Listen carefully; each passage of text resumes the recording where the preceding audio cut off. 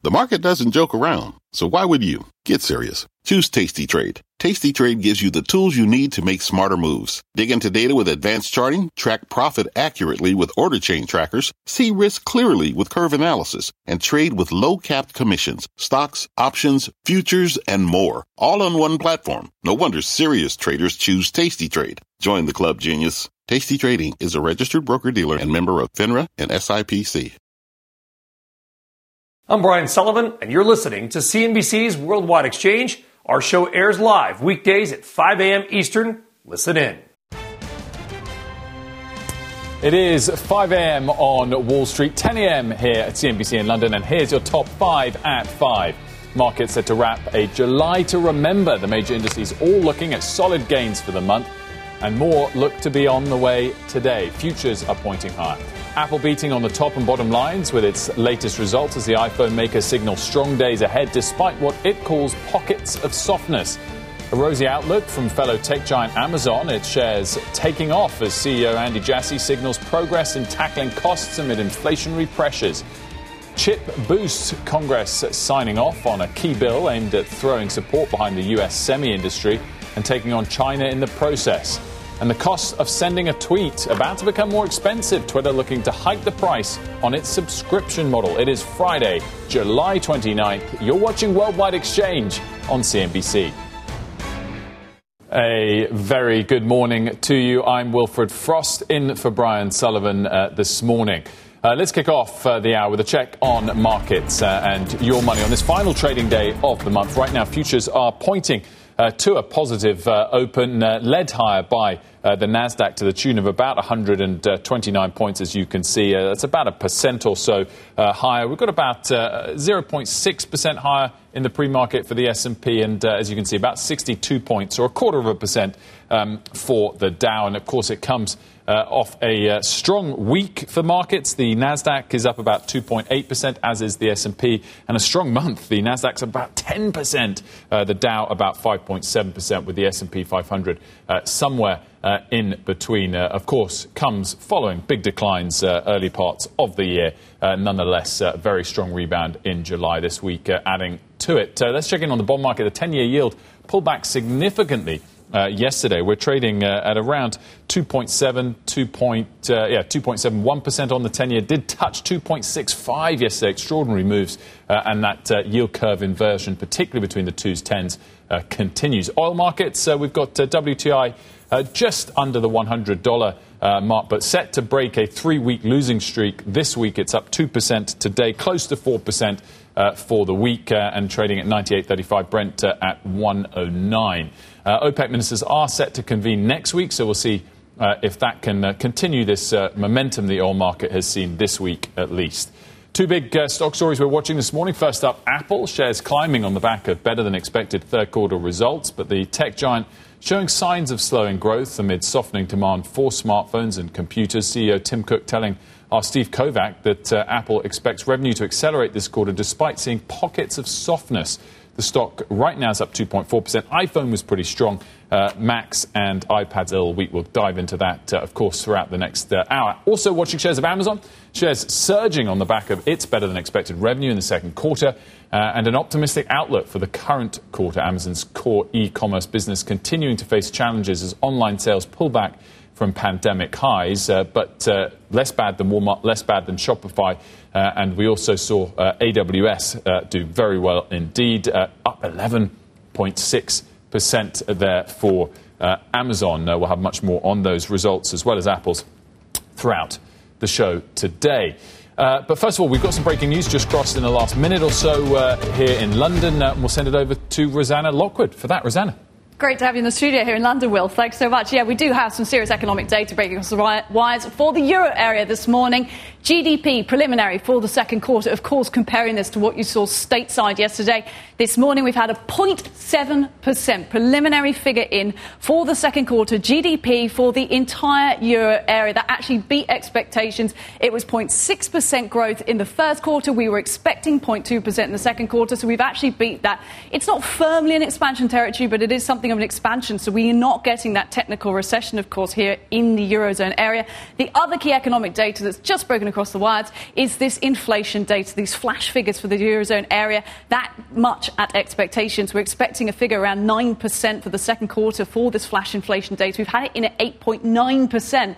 We are, of course, seeing rip-roaring inflation throughout the whole area. Of course, Europe is very, very different when it comes to a collection of countries. You're seeing inflation up at around 20% in some countries across Europe, much lower in other parts. We've also had preliminary Q2 GDP data for different countries, and it's a very different picture. Germany's economy absolutely stagnating on the flat line so far for that second quarter. Italy beating expectations, expanding by around 0.1%. You look at euro-dollar, we're just keeping at 1.02 mark. Wilf? And Rosanna, we're just mentioning, clearly, as you mentioned there, not that technical recession here in Europe yet. What about the July bounce back in terms of performance for the markets? Just mentioned there, Nasdaq's up 10%. Has it been as good for Europe and Asia? It certainly has. Well, certainly here in Europe, you're looking at the first, we're heading towards in this session so far, positive month in four for many of these Europe indices. The broad Europe Stock 600, in fact, up around 1% this morning in trade. We've had very strong earnings across the board. The FTSE 100 up 0.6%, CAC 40, particularly in France. One to watch out for. Very strong earnings from companies like L'Oreal, luxury retailers, LVMH, Hermes as well,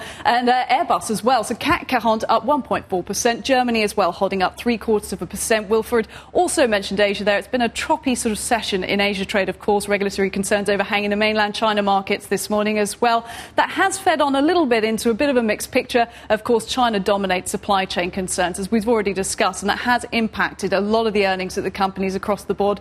But on a pure equities basis, there is certainly positivity, Wilfred, this morning, and there has been this month. It could close out in this last trading day of the month very positive indeed for Europe. Rosanna, thanks so much for that breakdown of the GDP and inflation picture here in Europe. Let's get a check-in on some of your morning's top stories stateside. Contessa Brewer's here with those for us. Very good morning to you, Contessa. Hi, Wilfred. Nice to see you. So the House just passed a reconciliation bill to boost the country's competitiveness. Easy for me to say, competitiveness in the semiconductor industry. Voted by 24 to 187. 24 Republicans voted for that legislation despite GOP leaders calling to oppose it. It includes $52 billion to support domestic semiconductor manufacturing and science research in a bid to take on China's dominance in the sector. The Senate had already voted to approve that, so now it goes to President Biden for his signature. And Biden and Chinese President Xi Jinping apparently are planning to meet face-to-face. A senior U.S. official briefed reporters following the leaders' marathon phone call yesterday and said Biden and Xi discussed their team setting up the in-person sit-down toward the end of the conversation. China's Ministry of Foreign Affairs did not immediately respond to a request for comment by CNBC. And U.S. regulators are ordering crypto broker and lender Voyager Digital to stop making claims to customers about being insured by the FDIC. A joint letter from the Federal Reserve and FDIC demanded Voyager cease any statements on its website and elsewhere that its customers' funds would be protected in case of the company's failure. Voyager filed for Chapter 11 bankruptcy protection earlier this month. The Fed and FDIC warned they may still take further action if needed, but didn't elaborate what that is exactly. We wait and watch. Wilfred. Contessa, thank you so much. See you again shortly. The market's poised to lock in a second straight week of gains, with stocks continuing to extend post-Fed meeting and earnings gains this week. The Dow up nearly 2%. So far for the week. S&P, Nasdaq up about 2.8%, and we are pointed to a decent open as well today. Futures for the Nasdaq up a full percent. For more on whether this momentum will carry it over into August, let's bring in Luca Paolini, Chief Strategist at Pictet. Luca, clearly, as we've just been summarising, it's been a strong bounce. I think for July as a whole, we're looking at over 10% of gains for the Nasdaq. Do you buy the bounce here? Well, we are still skeptical because we are just at the beginning of a recession. Earnings are still at an all-time high, and so we expect earnings to be downgraded quite significantly. Yes, there is an upside coming from falling inflation. Falling inflation should make valuation more attractive for equities.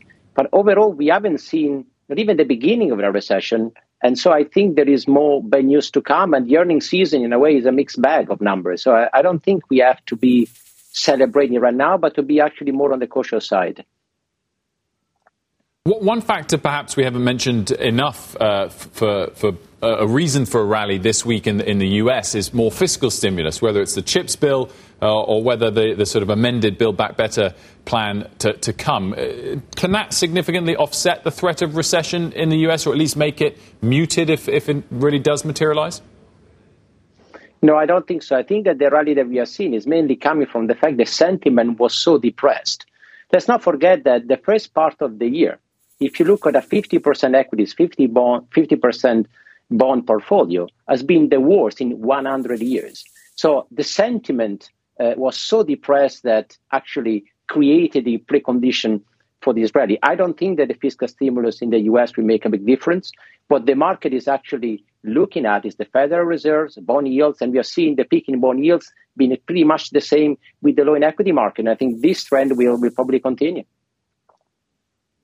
We just talked about some European GDP figures, better than expected for some nations and better than the US, of course. But the outlook for the second half of the year, not particularly positive. Do you think a major recession in Europe, if it materializes, can derail sentiment for US equities? Yes, I think so. I think, look, the good news here is that we are all expecting a recession in Europe. We know the situation. Inflation is going through the roof. Interest rates are going up. Gas prices. The general sentiment here is pretty horrendous. So I think that I don't think it's going to be a very deep recession, but clearly Europe is in a much worse position than the US in terms of there is much less flexibility in terms of monetary and fiscal policy. And there is also this issue, the political risk. They always resurface in this kind of situation. And I think now we see, obviously, the political risk in Italy. So I think, look, we are going to see a recession in Europe. I don't think it's going to be terrible, but yes, it's going to have an impact on global markets and also in the US. Luca, thanks so much for joining me this morning. Much appreciated. Thank you. When we come back here on Worldwide Exchange, your morning money big movers, and shares of Intel are taking it on the chin on the back of its latest earnings, down 9.3%. We'll dive into those numbers, plus more on the results of Apple and Amazon, both moving higher. Amazon comfortably so. We will break down why as Nasdaq futures rise 1% in the pre-market. Later, the rising impact of rates on banks. Our Leslie Picker lays out the big winners in the financial sector as the Fed looks to tighten its policy. A very busy hour still ahead here on Worldwide Exchange. Don't go anywhere.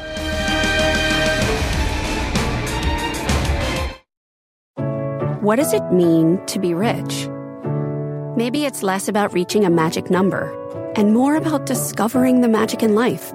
At Edward Jones, our dedicated financial advisors are the people you can count on for financial strategies that help support a life you love. Because the key to being rich is knowing what counts. Learn more about our comprehensive approach to planning at edwardjones.com/findyourrich. Edward Jones, member SIPC. People today can spend half their lives over 50. So it's good to be financially ready for what's important to you as you get older, like a family vacation. Cannonball! Or starting your dream business. Welcome to Connie's Coffee. How may I help you? AARP's trusted financial tools can help you plan for whatever your future holds. That's why the younger you are, the more you need AARP. Start planning today at aarp.org/moneytools. The busiest week of earnings season wraps up today with second quarter results from Chevron and Exxon, both out before the opening bell about 8 a.m. They are expected to post record profits on higher oil prices and gas prices as strong refining margins also play through, reflecting, of course, global fuel shortages and big demand. Now, while energy prices have come off their highs from June, the sector's still up 35% this year and is by far the best performer in the S&P, and oil prices have bounced this week, breaking a 3-week losing streak, and the energy sector within the S&P has benefited as a result. Let's bring in Janine Wai, Senior U.S. Integrated Oil Analyst at Barclays. Ahead of these results, I mean, are expectations too high once again? Just it's been a positive week after that pullback we had over the prior couple of weeks. Thanks for having Barclays. You bring up a good point with the sector doing well. The stocks, they have more expectations in them than they used to. So we think that expectations for Exxon, they're running rather high into the print. And it's exactly what you said. The stock is up 50% year to date. Positioning is very positive on it. We're about around consensus for EPS at $3.99. We think that the buy side is actually higher than that, so the pressure is on. And in terms of the numbers that we're expecting, aside from the earnings, you're also quite focused on possible buyback announcements. Yes, I think cash returns are definitely a driver of stock performance in the sector. And the companies, they appear to be wanting to up the ante on themselves all the time because investors are demanding it. So, we think that between Chevron and Exxon, with Exxon, they just tripled their buyback announcement last quarter, going from $10 billion all the way to $30 billion. So we're not expecting that they're necessarily going to move that guidance point again, but we could hear some commentary about whether there would be some acceleration in that $30 billion. For Chevron, we do anticipate that they will raise the bottom end of their buyback guidance, which is currently $5 to $10 billion. Maybe it's 8 to 10, maybe it's 9 to 10. We're not sure. We're already modeling about $10 billion of buybacks for the year. And we think that the market is also expecting at the top end at $10 billion. So again, the bar is very high. It's really interesting, this focus on buybacks when the stock's up 50% or so year to date. And it brings up a point, which is these stocks are still cheap relative to the S&P 500 and some other sectors. But actually, you compare them to some of the names over here where there's, I guess, some reasonable comparisons in their business models in a way that doesn't apply in all sorts of other industries where the US crushes us here in Europe. But are they cheap enough to be focusing so heavily on buybacks? We think so. I think that the companies are making a lot of money now because oil prices are constructive, because they've embarked on this whole capital discipline endeavor. But let's not forget that, this sector had years and years of underperformance. It was the worst performing sector for a number of years. We think the valuations still have upside for Chevron and Exxon. We think there's about 20 to 30% upside to our price targets right now. And if you look at energy in general, on the upstream side in the U.S., we calculate that it's pricing in about $60 WTI, and that's a 30% discount to the forward curve. So there's still a lot of value there in energy. And just quickly, Janine, clearly they're hedged in terms of the inflation we're seeing because oil prices have been rising as well. What about on their cost side? Are they insulated somewhat from the inflation out there? Well, we don't think anybody's insulated from inflationary pressures. All of our catch-up calls would suggest that the earnings year to date have suggested that inflation is running really high. But there will be winners and losers in inflation. And we think Chevron and Exxon, having hugely diversified portfolios, tremendous scale, and competitive contracting strategy, we think they're going to be among the relative winners, but they're not immune. Janine, thanks so much for joining me this morning. Very much appreciated. Janine Wei of Barclays. On a programming note, Exxon CEO Darren Woods will be on Squawk Box this morning, 8 a.m. Eastern Time. You don't want to miss that. Just moments after the earnings cross, ahead of the analyst call. Still on deck, your morning's big money movers and one stay-at-home play seeing shares collapse ahead of the open. That name coming up next. And tonight, be sure to tune in to the CNBC special, The Tech Trade, hosted by Deirdre Bosa, a deep dive into the mega cap message and what earnings from the likes of Apple, Amazon, Alphabet and Microsoft mean for the market. The featured guest, ARK Invest CEO Cathie Wood, tonight, 6 Eastern. We will be back here on Worldwide Exchange just a moment. Don't go anywhere.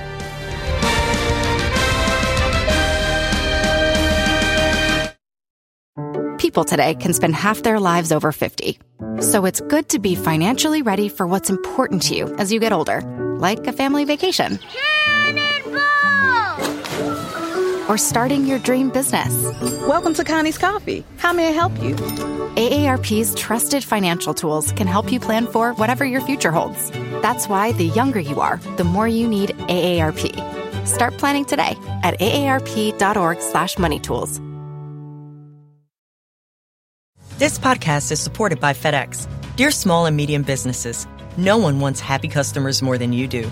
That's why FedEx offers you picture proof of delivery, packageless and paperless returns, as well as weekend home delivery to 98% of the U.S. on Saturday and 50% on Sunday. See the FedEx service guide for delivery information. FedEx Ground service is also faster to more locations than UPS Ground. See what FedEx can do for your business. Absolutely, positively FedEx.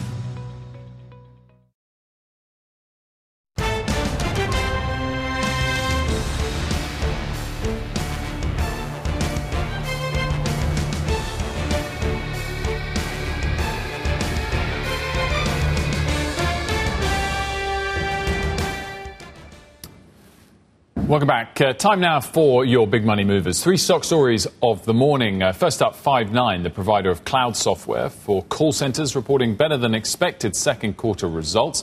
Sales hitting a record high thanks to growth in subscription revenue. The company also guiding third quarter and full year earnings above analyst estimates, and it's up 10% in the pre-market. Stock number 2, moving the other way, Intel, the chipmaker, posting a surprise second quarter loss as sales fell more than 20%. Intel cutting its outlook for the year, blaming a rapid decline in economic activity, the slump in purchases of PCs and product delays. The company is forecasting a 10% drop in total PC sales this year. It's down 9% in the pre-market, 30% so far year to date. Lots of questions for the CEO, Pat Gelsinger, who will be on Tech Check today in a CNBC First On interview, 11 a.m. Eastern Time. Stock 3, Roku shares are tanking, down about 25% in the pre-market. Second quarter numbers falling well short of analyst forecasts, and third quarter revenue guidance also significantly below estimates. Roku says a slowdown in ad spending weighed on their results. It expects that to continue in the second half of the year, and a pullback in consumers' discretionary spending also pressuring their Roku TV and also their speaker systems, down 25% this morning in the pre-market, 72% year to date. Let's check in on this morning's other headlines. NBC's Francis Rivera is in the New York studio with the latest. Francis. Wolf, good morning. We begin on this Friday with deadly storms across Appalachia. In Kentucky, Governor Andy Beshear has declared a state of emergency. Torrential rains have caused mass flash flooding and destruction and is to blame for as many as 8 deaths, with authorities expecting that number to rise into the double digits. In southwest Virginia, heavy rainfall caused flash flooding, prompting evacuations. Governor Glenn Youngkin declared a state of emergency. Residents of some assisted living facilities in one town needed to be rescued from the high waters. After criticism for failing to investigate the abuse claims against former USA Gymnastics doctor Larry Nassar, the FBI could be looking to settle the $1 billion lawsuit. According to the New York Times, the agency is interested in reaching a resolution, which could include a settlement. NBC News has not seen or authenticated the letter the Times says was sent to the lawyers of women who have sued the FBI. Back in June, more than 90 women filed a civil suit after the DOJ failed to prosecute 2 former agents who are accused of bungling the investigation. The Mega Millions lottery is reaching fever pitch tonight. The jackpot now sits at over $1.1 billion, now the second largest prize in Mega Millions history. No one has hit the jackpot since mid-April, and there's still time to grab a ticket. The Mega Millions drawing is at 11 p.m. Eastern, so if somebody could have a very good weekend, a life-changing weekend for them. Wolf, we send it back to you. It certainly would. You join the billionaire club, at least pre-tax, but nonetheless, it would be a decent win. Francis, thanks so much. Sure. Still on deck, Instacart apparently looking to test the frigid IPO waters. New details on when the highly watched delivery service may make its debut on public markets. And a reminder, if you haven't already, follow our podcasts. If you miss Worldwide Exchange, you can catch up anytime wherever you get your podcasts. As we go to break, we are up a full percent in the Nasdaq futures, about 0.5% on the S&P. We'll be right back.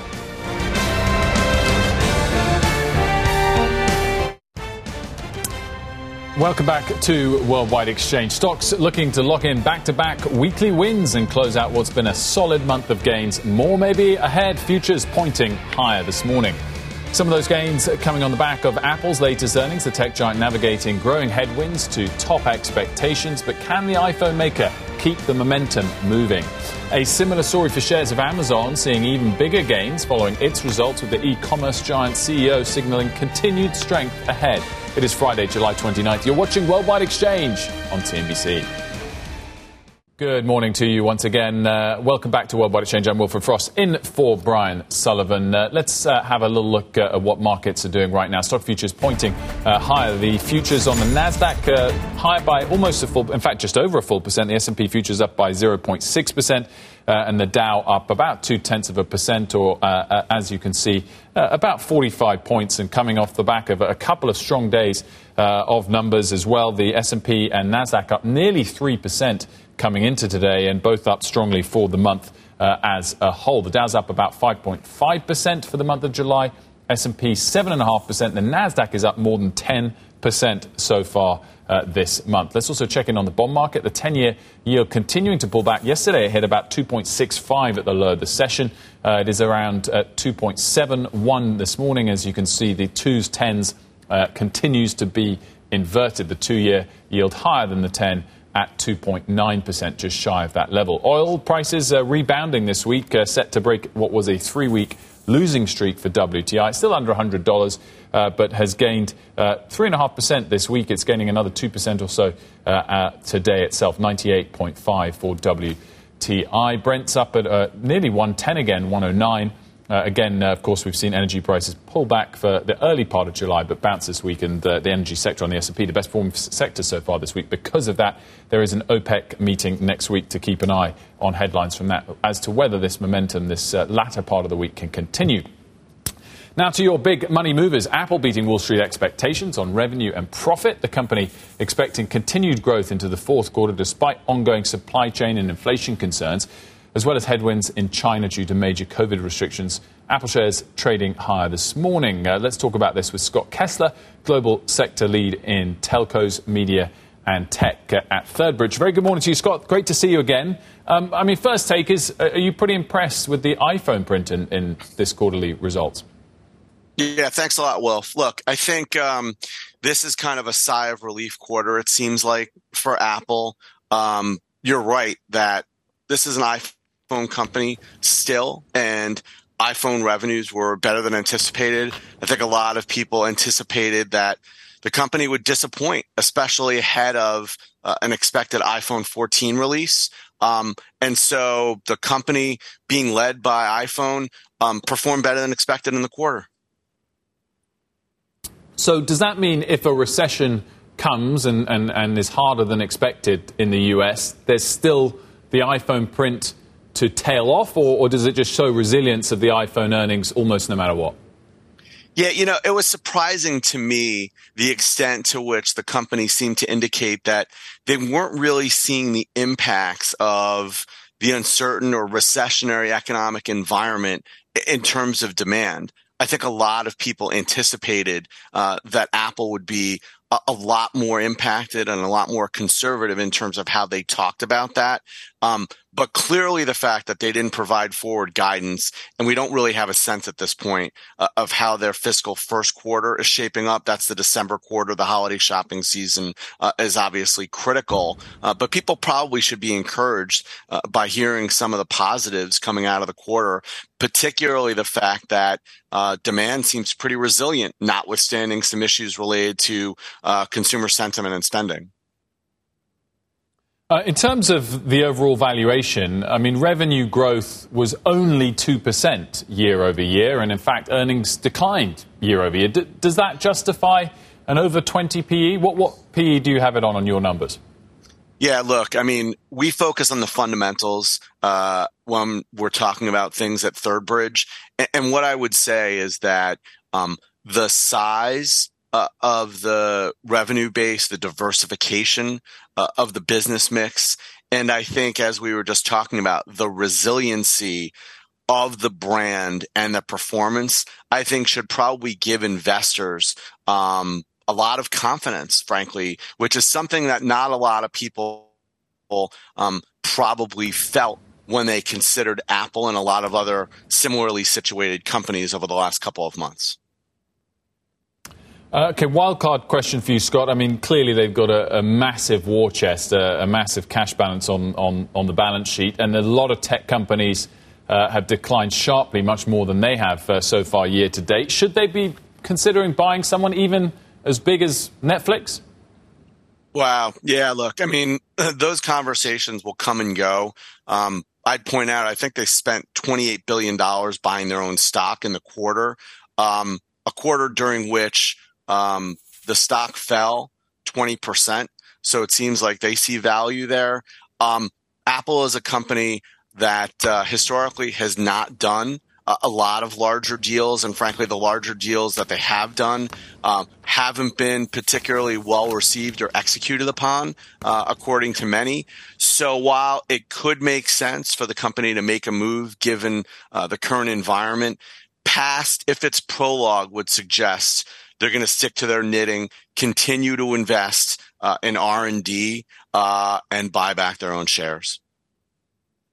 Scott Kessler, thanks so much for joining me this morning. Apple is up 2.3% in the pre-market, which, of course, is a big move for a company of its size, helping the NASDAQ futures and the Dow to be higher in the pre-market. But it's a small move relative to what Amazon is doing this morning. It is up over 10%, 13% in the pre-market trade, 12.3. I've overstated it a little bit there. Revenue was better than expected for the second quarter, despite worries about continued inflationary pressures and higher costs. The CEO, Andy Jassy, told shareholders Amazon's making progress in the productivity of its fulfillment network, the company issuing positive guidance for the third quarter. Let's discuss this further with Arun Sundaram, analyst at CFRA. Arun, let's talk about the retail side of their business, first of all, if we can, and quite a big difference here compared to lowered expectations following Shopify and Walmart. Yeah, it was actually pleasantly surprising. I think a lot of people were really worried about the top line this quarter. They came in at 121 billion, and it was above expectations of 119 billion for the entire business. And I think the retail business did show a lot of resilience. We were worried about major inventory write-downs, the kind of things we're seeing with other retailers right now, Walmart, Target. But it seems like Amazon is not facing similar pressure like a Walmart and Target. So that was a major positive there. And I think one of the reasons why is, maybe their customer base is a little bit more of the affluent customer base, relative to a Walmart or a Target. And another thing is that Amazon can really rely on their third-party sellers, which they did this past quarter. If you look at their entire mix of units sold, third parties comprise of 57% of their total unit mix, which is the highest on Amazon's record. So they do have that whole side as well, which I think can alleviate some of their own inventory problems. Let's dive into the cloud business a bit more, AWS. I mean, clearly decent numbers there. It seems to be both growing and high margin. It's a sort of mature yet growing business. Why are they doing so well there? I mean, better than their rivals like Google. Yeah, I mean, there's a reason why they're the clear market share leader in cloud. It's also, this quarter cloud grew at 33%. Operating margins in cloud did come down a little bit from Q1. It was at 29% this quarter versus 35% in Q1. I think a lot of that has to do with the step up in stock-based compensation. They've been hiring a lot of engineers, workers there. But yeah, that business AWS isn't recession-proof, but we think it is recession resilient. And I think that's what we kind of saw today, and especially given their outlook for Q3, there's no reason to really believe that the AWS momentum is slowing down anytime soon. Talk us through your call on the stock, because I know you've got a buy, but you did lower the price target recently. What are your thoughts at the moment? So we actually, last night, we did raise our price target from $162 to $175. And the main reason why is, a lot of the fears that we were, that we had coming into Q2, a lot of those fears did get alleviated. The inventory issue, that was one thing that, we didn't have to really worry about that much. And we really saw strong top line growth within all parts of his business. E-commerce did well, their physical stores did well, subscription growth did well. Advertising, which is something we haven't really talked about that much, did really well. Advertising grew 18% this quarter. Advertising is now growing at is running at a $35 billion run rate in revenues. And if you look at the margins on advertising, it's probably north of 50%. So you have this very lucrative AWS business growing at around 30% operating margins, advertising north of 50% operating margins.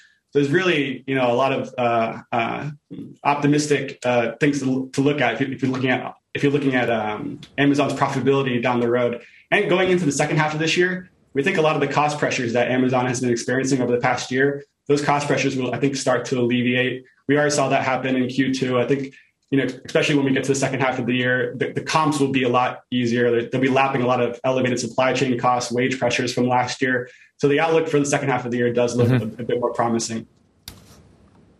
Arun, thanks so much for joining me. Very much appreciated. Arun Sundaram there from CFRA. On a programming note, don't miss a CNBC special tonight, the Tech Trade. The featured guest is ARK Invest CEO Cathie Wood. It's a CNBC exclusive with Deirdre Bosa, 6 p.m. Eastern Time. You don't want to miss that. Let's get a check-in on some of your morning's other top stories now. Contessa Brewer has those for us. Hey, Contessa. Hi, Wilf. The Biden administration apparently is giving a yellow light on expanding second COVID booster shots to Americans. New formulations from Pfizer and Moderna are coming in September, aimed at targeting a dominant Omicron subvariant. And the White House reportedly wants to wait for those new shots before urging more people to get another booster. All adults are expected to be eligible for the new boosters, and children may be eligible as well. Right now, only people 50 and older and immunocompromised people older than 12 are eligible for that second booster. Instacart reportedly is planning to go public before the end of the year. According to the Wall Street Journal, Instacart is considering a traditional IPO after previously leaning toward going public via a direct listing. The company filed to go public earlier this year, just as the market sell-off began. The Journal reports Instacart's bankers have also started to approach investors for so-called testing the waters meetings. Twitter is telling its customers they'll pay more for its premium subscription service. The price for Twitter Blue will go from $3 to $5, a little more than 8 months after the service made its debut in the U.S. and New Zealand. That service allows subscribers to pay for features like the ability to undo a tweet and read ad-free news articles. New subscribers will pay the higher price immediately, with existing subscribers being charged the higher rate starting in October. You can see not much is really happening with the stock in the extended trade. Wilfred?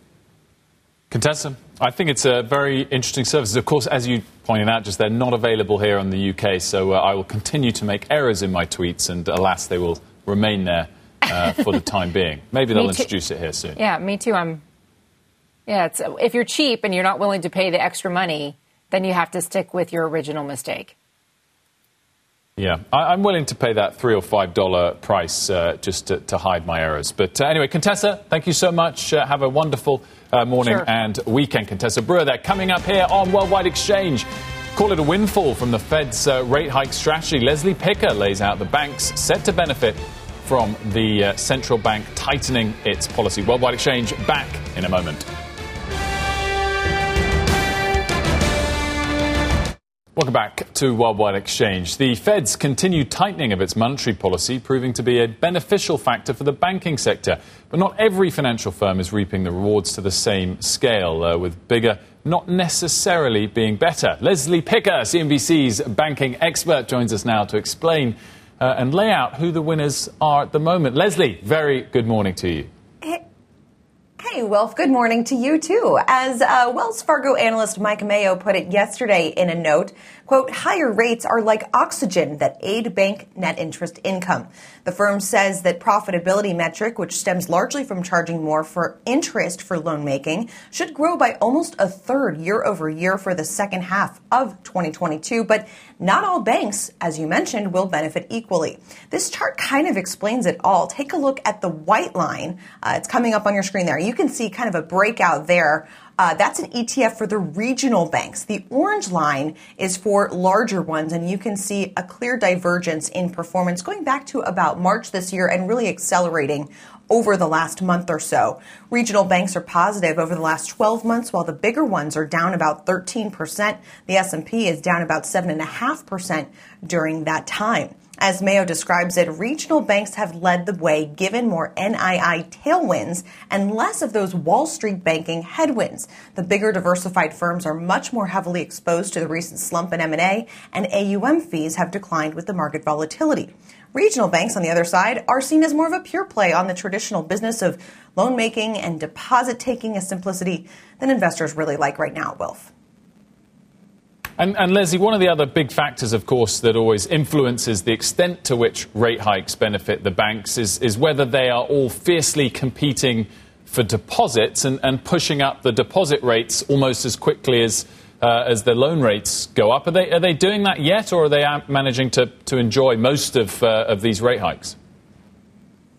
They're managing to enjoy most of the rate hikes on the deposit side. We did see during the quarter most of their deposits did go higher. However, at this stage in the process, so many of those earnings for the bigger banks have been muddied by all of the other aspects of their business that are much more prone to recession concerns, have to do more with CEO confidence in the current environment. For example, the C-suite not so keen on, signing new deals right now, just given the uncertainty out there. Will the Fed ease next year? Should I wait to do some more financing in 2023? Maybe keep that, to the side right now. All of those things impact the bigger banks. So regardless of kind of where they're at on their deposit betas, these are the types of things that are really weighing on their results.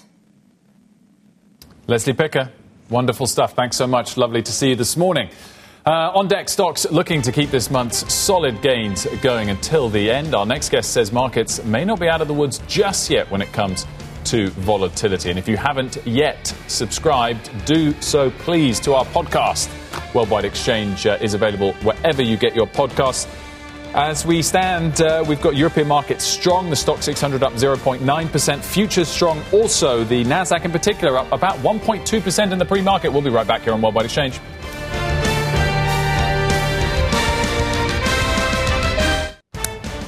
Welcome back. It may be Friday and the final trading day of the month, but that does not mean things are slowing down on Wall Street. On deck today, we have a CNBC exclusive interview with ExxonMobil CEO Darren Woods. Of course, they and Chevron are both reporting their earnings this morning. Also, Pat Gelsinger, the CEO of Intel, 11 a.m. Eastern, following their results. Their shares down sharply in the pre-market. And then later today, 6 p.m., a special on CNBC with ARK CEOs Cathie Wood, ARK Invest CEO Cathie Wood. Never want to miss her, particularly on a week when there's been so many tech earnings. On the economic front, look out for personal income and spending data. That's at 8:30 a.m. Eastern Time, and core PCE at 9:45.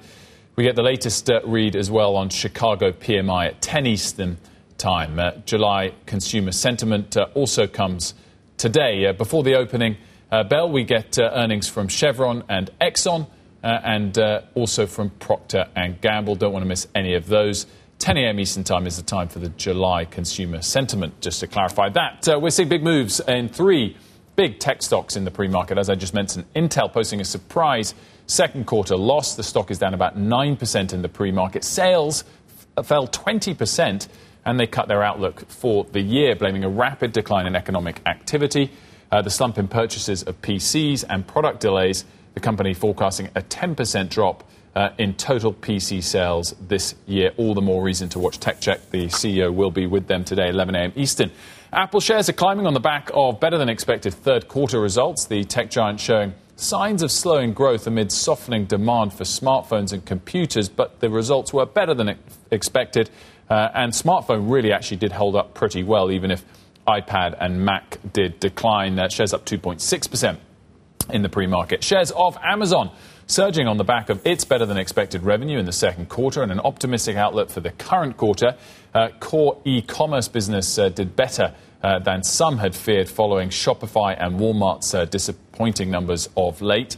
The company's ad business was strong, as was AWS, and it's up 12.2% in the pre-market. And that and Apple helping the Nasdaq futures, which is up about 1.2%. The Dow's up about 0.2%, and the S&P is up 0.7% in the pre-market. Let's discuss all of this. Lizzie Evans joins me. She's co-founder and managing partner at Evans May Wealth. She's also ranked number one on the Forbes Next Generation Wealth Advisor list for Indiana. Very good morning to you. Thanks so much for joining me today, Lizzie. Are you surprised how well the market has taken the challenges of this week's 75 basis point rate hike and also essentially a recession, depending on whose definition you're looking at? Well, good morning, Wilfred. I'm excited to be here. And gosh, this week has been an incredible week in the market. And really, July has been a welcome reprieve from a really a brutal first 6 months of the year. So, I don't think we can declare victory just yet. Really, to see a true bottom or a trough in risk assets, we need to see a peak in inflation. So we've seen some good earnings reports, but I don't think that we've really seen peak inflation. So, I think that there's likely more to come. So I don't think we're out of the woods just yet, but please go ahead. Oh, sorry. I thought you'd finished. With the delay, I will keep going ahead rather than it going back and forth. So on the point of inflation, do you therefore think this dovish interpretation of the Fed this week is the wrong interpretation, and in fact we will see more tightening than expected still to come? It's a great question. I think we'll have 2 CPI PCE prints before the next FOMC meeting. Powell's comments this week in that, they're not going to provide clear guidance and they're going to be very data driven. I think that what does that really say? There's still a lot of uncertainty into exactly what that will mean. So I'm hopeful that is a more dovish sentiment. But again, I don't think we can call that just yet. Despite not thinking we're fully out of the woods yet, there's a couple of stocks you like in the U.S., good places to hide, I think you framed them as. Tell us about FedEx. Yeah, so FedEx we like because, if you think about companies that have secular tailwinds that should really help overcome some of the macroeconomic headwinds we're facing, FedEx is trading at a discount to its peers. It's 42% discount to UPS. I think of FedEx, somewhat of the old FedEx and the new FedEx under the current CEO and the current leadership team. I think that FedEx will continue to benefit from really leveraging their pricing power, better efficiencies through their core services with ground freight and express. And you heard it from UPS. There's a movement away from volume growth to really maximizing price, maximizing yield, which should ultimately help operating margins. So I think that we'll see the same out of FedEx. And I think that as you think about companies and really commerce moving from brick and mortar to e-commerce, that really was moved quickly through COVID, and I don't think that trend's going anywhere. Lizzie Evans, thanks so much for joining me this morning. Very much appreciated. Thank you. Thank you for having me. We've got about 15, 20 seconds left here on Worldwide Exchange. We are pointing to another positive open. Fantastic week it's been, or second half of the week at least. The Nasdaq's expected to open up 1.2%, the S&P up 0.7%, and the Dow up 0.2% at the open, rounding off a positive week and a very positive month indeed. The Nasdaq is expected to finish the month up double digits, up more than 10%. Futures pointing higher. That does it for Worldwide Exchange. Squawk Box is next. You've been listening to CNBC's Worldwide Exchange. You can always catch us live weekdays at 5 a.m. Eastern, only on CNBC. This podcast is supported by FedEx. Dear small and medium businesses, no one wants happy customers more than you do. That's why FedEx offers you picture proof of delivery, packageless and paperless returns, as well as weekend home delivery to 98% of the U.S. on Saturday and 50% on Sunday. See the FedEx service guide for delivery information. FedEx Ground service is also faster to more locations than UPS Ground. See what FedEx can do for your business. Absolutely, positively FedEx.